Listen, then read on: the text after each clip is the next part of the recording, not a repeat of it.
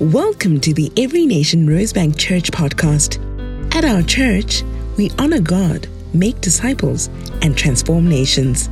For more information about our church, visit everynationrosebank.org and don't forget to subscribe. When I look at the cross, there's the song that wells up inside of me that we used to sing growing up, and we were still when we were small growing up, and we were still learning English, and so our songs were a little bit simpler, but just so much powerful, so powerful, and we had the song that I used to love that went, when I remember what the Lord has done, I will never turn back anymore. When I remember what the Lord has done, I will never turn back anymore. And then my favorite part, I say no, no, no, no, no. No, no, no, I will never turn back anymore. Thank you, Lord. Because my mother said she will tune in, and I have to do this one for her.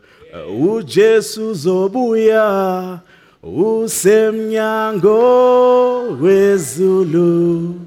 Wehlela emhlabeni selizokhala ixilongo simhlangabeze uJesu zobuya yezulu wehlela emhlabeni selizokhala ixilongo simhlangabeze. That one speaks of the fact that Jesus is returning. It says that Jesus is at the door of heaven, and he's on his way back. He's returning. We're awaiting the trumpet sound. We're awaiting the song, and we are going to be reunited with him. We're living in this anticipation. Amen. We are continuing in our series on Leviticus, the gospel according to Leviticus, and it's just so... it works so well that today we're celebrating Passover, celebrating the empty tomb, we're celebrating the risen Christ, amen. And as we do that, one of the areas that I want to highlight for us in the book of Leviticus is from chapter 23, which speaks of the feasts. And so we have looked at various aspects of this book of Leviticus, and I hope that it's really allowed an obscure Old Testament book to come alive for you as we have been navigating through this book. And I hope you've been able to find Jesus. Our hypothesis, our starting point has been that Jesus is to be found in every page of the scriptures. And we're looking at this particular book of the Old Testament, Leviticus, and we're saying Jesus is in this book. Let's go and let's find him. And as we've been mining out the treasures of the scriptures, Jesus has been emerging. And I'm trusting that as we engage together in this conversation today to discover what are the teachings about the feasts, what are the feasts, why were they instituted, what can we learn from them, that even there we will find that Jesus surfaces, and we're able to look at that with fresh eyes and go, oh wait, Jesus was here all the time. He's been here all the time. Amen. Now, we're not going to go through the entire chapter 23, but I want to encourage you to bookmark it and to go through it in your own time, because it's rich, and it will also detail the particular feasts as they are laid out. When we think of this idea of feast, we associate it with food, and rightly so, right? It's this idea of an abundance. We have an abundance, and we enjoy this abundance. And so we come together and we enjoy this abundance. But it's not limited to food, is it? We can feast our eyes. We can feast our senses. We can enjoy the abundance of all that God has created, and and wonder at the mightiness of who God is. That in itself is feasting. But if you go to do a word search of the word feast or feasting in the Bible, you will come across this idea of prescribed feasts, which is what we are going to be engaging on with the time that we have together this morning. Is this idea of there are prescribed feasts that God gave to Moses for the people of Israel to observe. And we imagine that there was purpose behind God giving these feasts, not as suggestion, but as command. And so it's striking to me that God didn't give the feast to be observed under particular context or circumstances. They were to be observed whether there was plenty, whether there was scarcity. God didn't ask what the conditions were. He gave the outline, and he said, observe these feasts. And so the people of Israel had to receive them, understand them, learn how to live them out, and not question whether these could be done in the place that they found themselves in, wherever they were camping, whether they had crossed over into the promised land, and so therefore it was appropriate now that they could observe feasting, or they had not yet crossed over into the land of promise, so it was not appropriate that they could observe feasting. No, God said observe the feasts, and so they had to figure out where they fit in there. In fact, God was so serious about the observing of the feast. There's a particular mandate that you'll come across in chapter 23, where he says that if anybody is found to not be observing the feast, they are to be cut off from the people of Israel. So God was so serious about the observing of the feast. He said, you do it or you lose your citizenship. And so if God is that serious about it, we can assume that there's meaning and there's purpose behind it, right? One of the immediate things that stood out for me was when we place ourselves in the scriptures and we allow the scriptures to kind of be a mirror to how we live our lives, there's a little bit of a disparity that we start to notice. And one of the first things is that God had said to them, these are the feasts, and this is how you ought to observe them, not taking context or circumstances into consideration. And yet when we look at how we live our lives as Christians today, how many times are we approaching the precepts of Scripture, the commands of Scripture, with a conditional mindset? We've converted the commands of God to suggestions. And so there are certain things that are convenient for us to apply, and there are certain things that, because they're not convenient, we can find ways around them. And so an easy one for us to conceptualize is this idea that, okay, it's important for us to value community and the gathering, and Scriptures teaches this: do not forsake the gathering of the saints. And so it's important for us to value the gathering of the saints. And so I hold our corporate worship as a value, and we prioritize it. We attend Sunday services, and it's good until it's not, until I get busy. And so when I get busy at work, it feels like there's a bit of a justification there, that I can now choose that I am not going to prioritize community because I've gotten busy. Or because somebody said something that I didn't like, that somebody did something that I didn't like. So I'm carrying around a little bit of offense when it comes to church. So you know what I'm going to do? I'm just not going to go. It's conditional. It's us deciding how we are going to serve God. And yet God has said, this is how you ought to serve me. We've been carrying that DNA from the garden, where God put certain precepts before us and we decided, no, we have a better idea. This is how we're going to operate in this relationship. We want autonomy. And that's something that we've had to navigate as a people from the days of the garden. But looking at feasts and looking at feasts in context, I was doing a little bit of a study, and I came across this scripture in Proverbs 17 verse 1. It says, "Better is a dry morsel with quiet than a house full of feasting with strife. Let that settle in. Better is a dry morsel with quiet than a house full of feasting with strife. And I understood immediately that what the Lord was highlighting to me was that you can pursue food and drink. You can fill your house with plenty. You can build a kingdom for yourself. You can fill it with amazing furniture. You can have a fridge full of food and have no peace. And some of you know what I'm referring to because you've dedicated yourself towards the trappings, towards the morsels and the food and the drink, but you dread going home.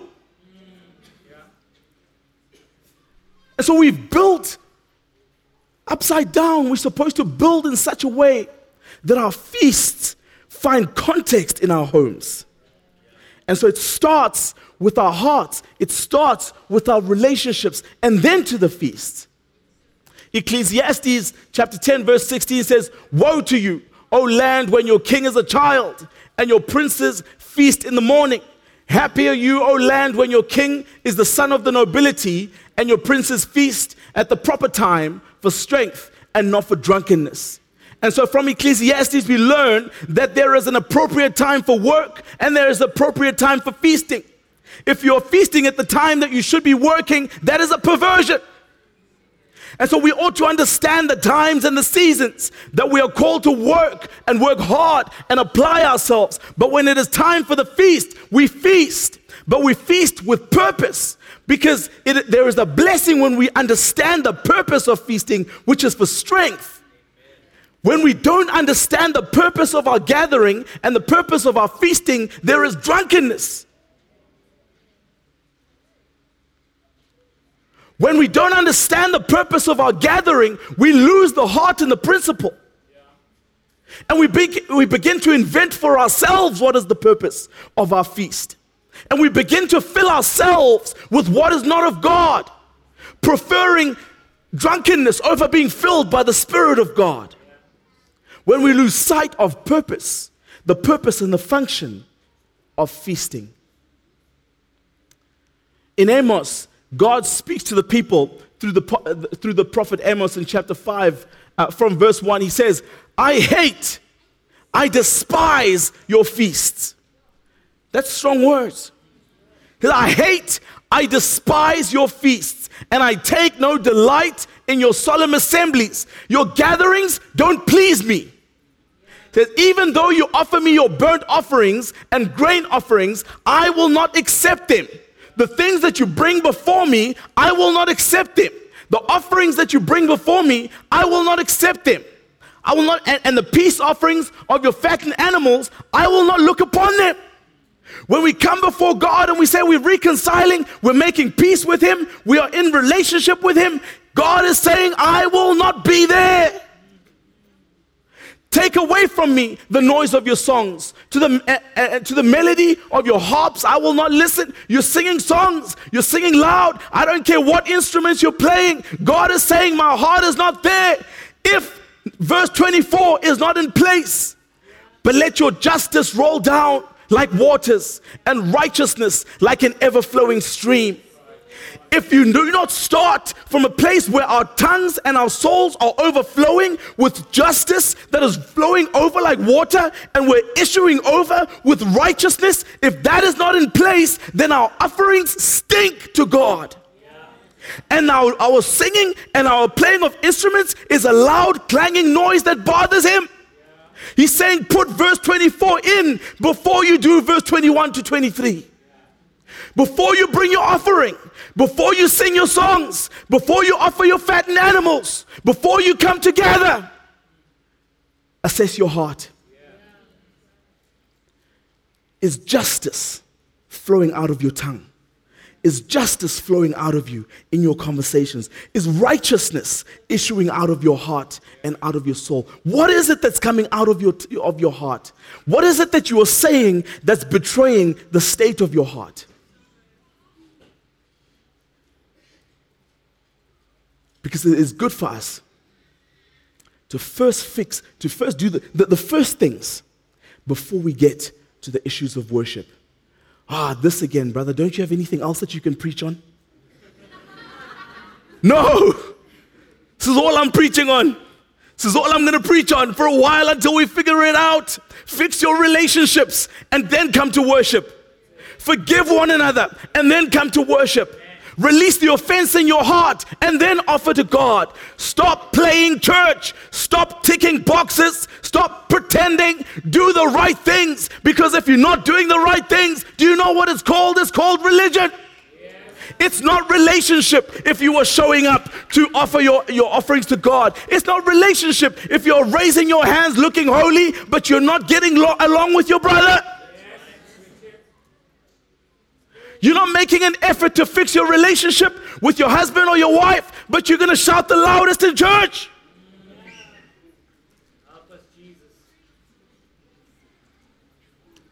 All right, that's not where I'm going to get my amens.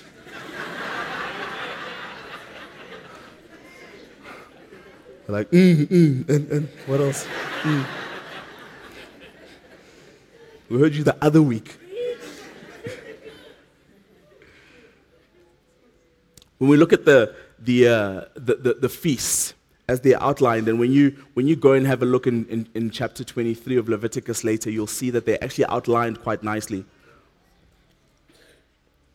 And you begin to notice a theme that tracks through the feast. It's interesting to me that God says to Moses that these are the feasts that I'm going to give you, that you're going to detail to the people of Israel, and you're going to tell them how to live these things out. The first thing that is noted, and you'll see it right at the beginning of chapter 23, is the Sabbath. When he's giving them the regulations, he's giving them the laws and the system, the first thing that's listed there is the Sabbath. Gives them the Sabbath. It's important for us to observe the Sabbath. He gives them the feast of the Passover. And we know where the feast of the Passover began when in the Exodus, when God was getting ready to take the people of Israel out of Egypt. And the firstborn of Egypt was going to die. What did God say? He said, kill a lamb and then rub the blood of the lamb on the doorpost and on the lintels of your houses. And when the angel comes over you, when I see the blood, I will pass over you. And you shall be saved that way. And that was where the Passover began.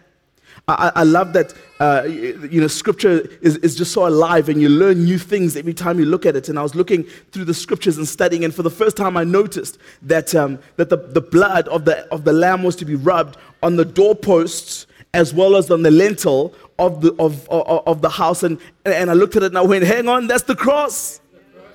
That's the cross. That's a picture of the cross right there. So there was a prophetic symbolism from the very beginning that God was going to bring about a lamb who was going to be sacrificed on the cross. And he was going to be the ultimate Passover. And so we celebrate this Passover. The other feast that was given by God through Moses is that of unleavened bread. And so for that week, while they're celebrating the feast, they are to eat unleavened bread, which is bread without yeast. The thing that I love the most about this feast is that in preparation for the feast, every family would come together and they would go through their house and they would literally dust and mop and gather up from every corner that they could think of. Anything that was yeast or resembled yeast, anything that they could find, they would dust and sweep it up and throw it out, because yeast was not to be found. In fact, they would burn it because yeast was not to be found in the camp. It wasn't to be found in their houses. They weren't supposed to use it. They weren't supposed to eat it. And it wasn't supposed to be found in the camp. And what does that yeast speak of? We see through Scripture that yeast is a symbolism of sin and corruption. And so in preparation, remember at the feast of unleavened bread, there were offerings that they would make before God. There were sacrifices. And so before they even went to offer their sacrifices, before they presented themselves before the Lord, they first did an internal audit. They first went into their own souls, into their households, into their relationships, and they swept up all the leaven. There is a good lesson for us to learn there as we present ourselves before the Lord. We are fortunate that we don't have to wait 3 times a year for us to present ourselves before the Lord. We can come before the Lord anytime. But let's be diligent to do the work. Let's dust our shelves. Let's dust under the bed, under the couch, under the table, in the closet, and find that leaven, find that yeast, find that sin, find that corruption, and burn it out. so that we may present ourselves before the Lord.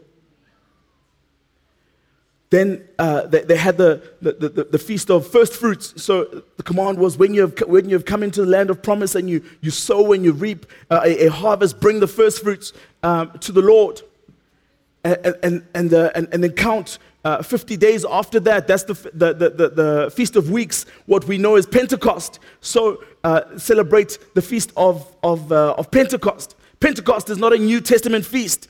Pentecost is a feast that began at the foot of Mount Sinai, in celebration of the giving of the law. In fact, it kind of began on an anticlimactic note, because the people, you'll remember the story, they rebelled when Moses had gone up to be with God, and they said, he's gone, we don't know, he's gone for a long time, we don't know when he's coming back. They built an idol, they rebelled. God's anger came into the camp, 3,000 people died. On Pentecost, in the day in the book of Acts, when the Holy Spirit came upon the people and they were baptized in the Holy Spirit, Peter preached, 3,000 people were saved. Talk about a full circle of redemption. We can list some of the others. There's seven priests that were feasts that were mandated, but these are the ones that we'll focus on. For now, atonement and booths and so forth. But when we look at these feasts, there are themes that are evident. There are themes that are evident. The first evident theme is that of rest, Sabbath. Sabbath is important to God. Sabbath is important for us. It's interesting to me that there are other commands that God gave to us that are actually pretty difficult. Sabbath is one of the easier ones, or one of the simpler ones, but it's one of the hardest for us to observe. We're not good at Sabbath. We're not good at resting. Why? Why are we not good at resting? Could it be that resting is closely linked with faith? Because you see, when we have worked and it's time to rest, and you're thinking that Sunday is my Sabbath, and for many of you, Sunday is your Sabbath.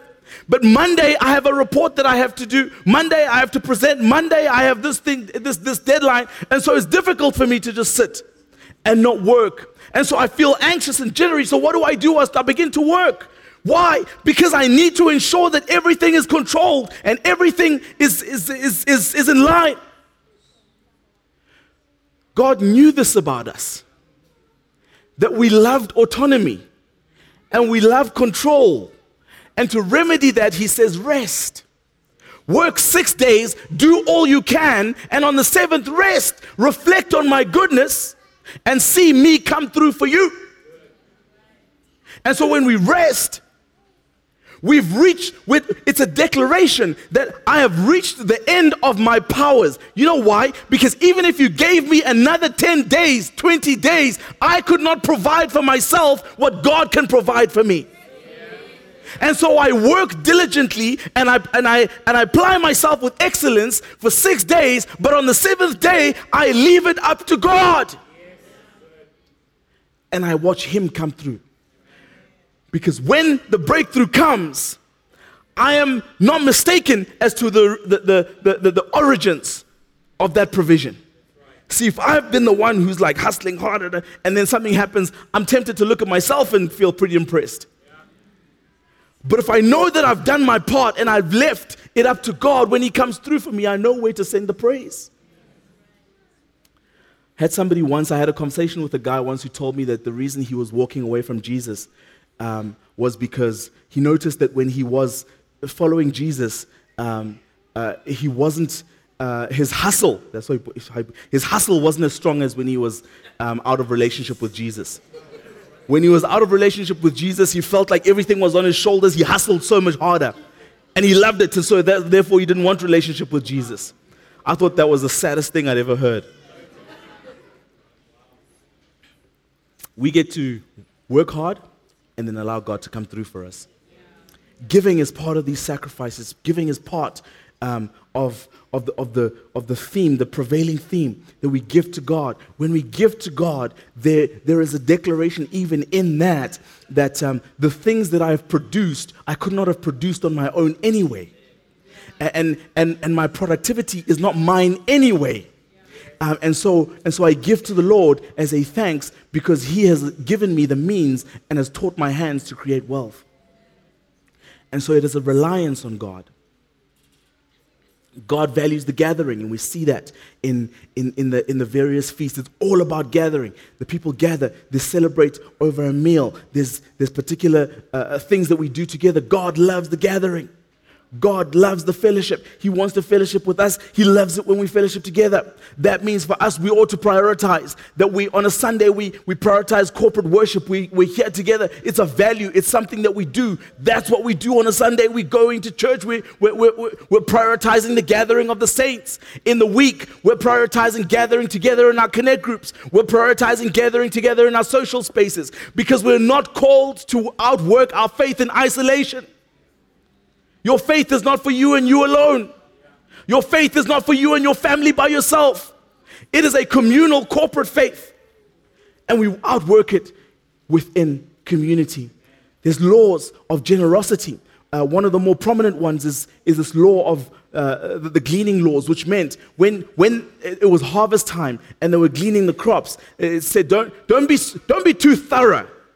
When you harvest, leave the corners. If some sheaves fall off while you are gleaning, don't pick them up. Why? So that those who don't have fields can come and collect from your field, from what is left over. Today, many of us don't have fields that we harvest. Some of you do, praise God, but many of us work with a budget. And so we can look at our budget and figure out how to live with some margin within our budget. That we're not spending every cent that comes in. We are diligent. We are restrained in our spending. Why? So that there is some left over for those who can't even make a budget because they have so little. So that we can be a blessing to others. That is how we live out these principles and these feasts in today's world. And of course, there was remembrance and reenactment in every feast when they gathered. Whether it was the finding of the leaven in the house, whether it was the eating of the bread without yeast, whether it was the blowing of trumpets at the Feast of Trumpets, whether it was living in shelters at the Feast of Tabernacles, whatever, there was an activation. And the activation was meant to point to something and to start conversations and to allow them to figure out how to incorporate what God had done into their culture. So that who God is and what He had done for them became part of their identity. That was the purpose of it. And I love that when I look at the narrative of Scripture, there's a gospel narrative that I see overlaid over it. So the Passover, that's an easy one, right? We connect that to Jesus. Jesus becomes our Passover. And so Jesus is our Passover. But the Feast of Unleavened Bread, what happens to bread when you make bread without yeast? Doesn't rise. Speaks of the Christ who died and laid in a tomb for us, and the bread of life who did not rise. The Feast of the first fruits, Jesus who resurrected and became our first fruits. The Feast of Weeks of Pentecost, where the Holy Spirit was poured out. The gospel is all over the Bible, folks, and Jesus is on every page. Question, why did they have to obey? Why did they have to obey? Lordship is probably a really, really good answer and could be the only answer. I think it should be enough. Lordship means because God said so. Lordship means God, He is Lord. We fall under His rulership. It is not a democracy. The kingdom is not a democracy. It's a kingdom that has a king. And it is His decrees, His rules, His laws, His way, His agenda. Our role is to say, yes, sir. How do I figure out how do I apply that in a way that is pleasing to you? That's lordship. And so there's aspects of lordship, and we have the benefit of hindsight, and so we can see all the things that the Lord was doing and how it ties together. For them, they had to believe that this is good for them. And sometimes when we struggle with lordship is because we either not close enough to God to know just how good he is, or we've looked at our own situation and we've thought, well, my track record suggests that actually I'm better off in my own hands. I can't trust God because look at how things have panned out. I've put things before him that he hasn't answered. I've gone through trials and what feels like tribulations. I've suffered. I've done all of these things, not regarding the fact that God is sovereign. It carries a much bigger view from us. So when we're saying, Lord, I want that blessing, and God is saying, yes, you can have that blessing, but I need to prepare you for that blessing, because if I give you that blessing today, it will crush you. So let's go into some training so that you're ready for that. We're going, no, I don't want the training, I want the blessing. I don't want the process. I want the process. I want the blessing. And we assume that the process is his judgment over us. So therefore, he must not be good, cannot be trusted. I must take my life into my own hands. And there's this issue of being set apart, right? There's this set apartness. And so part of the reason why God was mandating these laws and these feasts and these rituals and eat this, wear this, don't eat this, don't touch this, don't go there, all of these things was to set them apart from the people that they were going to live amongst. They were entering into a land of promise, but it was inhabited. And there were people who had been living there for generations, and they were settled in their ways. I love this example that somebody shared with me that, if you think about it in these terms, that the people of Israel were, for 40 years, were not an agricultural people, right? They weren't like sowing, reaping, harvesting, preparing, watching the rains, figuring out how to do the soils. Why? Because the journey was catered, right? Manna every day.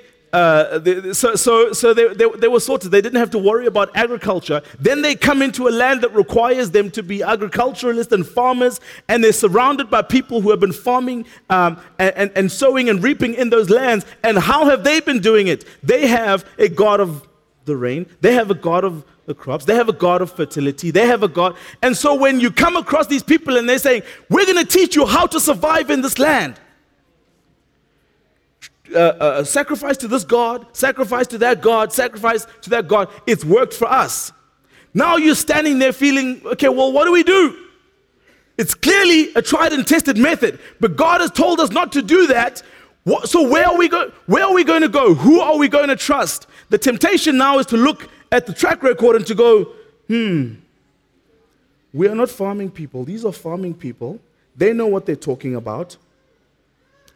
I think we should settle for their gods. God says, no, I want you to be set apart. I want you to be separate from those people, not to worship their gods, not to do what they do, and watch me come through for you.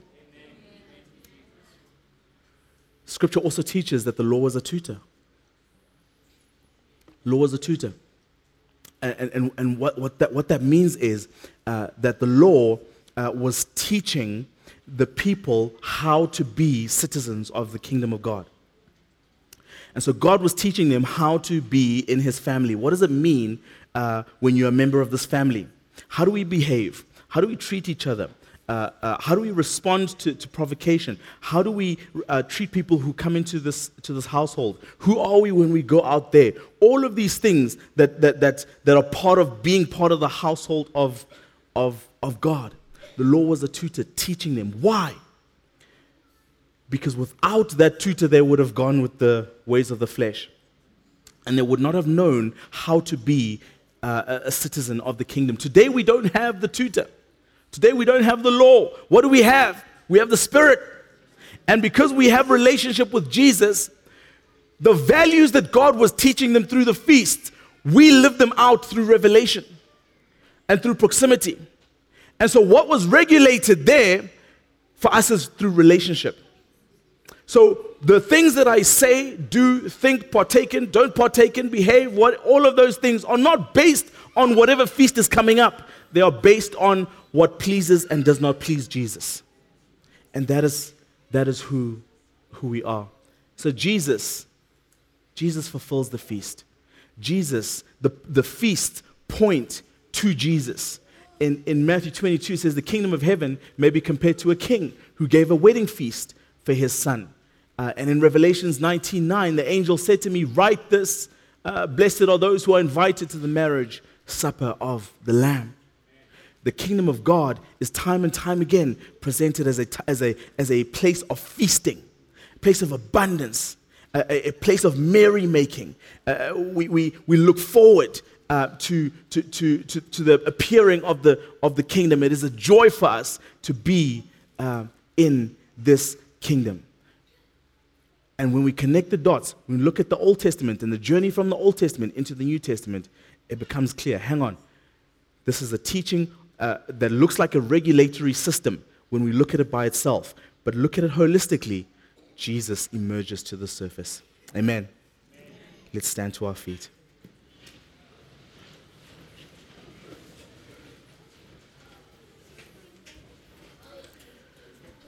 Today we celebrate the Passover, and that is the feast that is relevant to us today. And it's a beautiful time of celebration, and we have seen how the Passover has been weaved through the narrative of Scripture, starting from Exodus, the Exodus Passover, and the Leviticus Passover that was celebrating what God had done, but also holding in anticipation for what God would do. And today we celebrate because Jesus has become our Passover. He has become that lamb who was sacrificed. His blood was spilt, and we get to apply his blood on the doorpost of our hearts. And because we have his blood on the doorpost of our hearts, death passes us over. We're saved from death. And not only that, but we're invited into relationship with Jesus. And we're journeying together towards a promised kingdom. Because you know what the promise is? Jesus is coming back. That is the hope of our salvation. Jesus is coming back. So before we close, I want to quickly pray. And I want to pray for you. If you are not in relationship with Jesus, or if you are not 100% certain about your salvation. If I ask you the question, whether you're certain if you would die today, if you go to heaven, if I asked you the question, if you think about Jesus coming back, Jesus appearing in the clouds right now, does that fill you with joy, or does that fill you with fear? If that fills you with joy, wonderful. Let's continue to pray and look forward to his glorious reappearing. If that fills you with a little bit of concern or fear, then I want to pray for you, because I want you to live a joyous life. If you're not certain about your salvation, you're not certain about what would happen to you if you die today, I want you to live a certain life. And so I want to pray a very short prayer. Can you raise your hand just to indicate for me if I'm praying, if you're receiving that prayer? I'm praying for you. Thank you. Thank you for those hands. Thank you, Lord Jesus. Thank you, Lord Jesus. Thank you, beautiful ones. Father, you see the hands that are raised. Lord Jesus, I pray that you would release your eternity into your children's hands, into your children's hearts. Those whose hands are raised, Lord, those who are acknowledging you in this moment, those who are inviting you, those who are saying, I want to be certain of my relationship with you. I pray that you would answer them. I pray that you would place a seal of your salvation over them, the seal of the Holy Spirit, that they would be certain about their identity in you, that they would be certain about their eternity. I thank you, Father, and I pray this in Jesus' name. Amen. Amen. Thank you, Father. Thank you, Lord. Thank you, Father.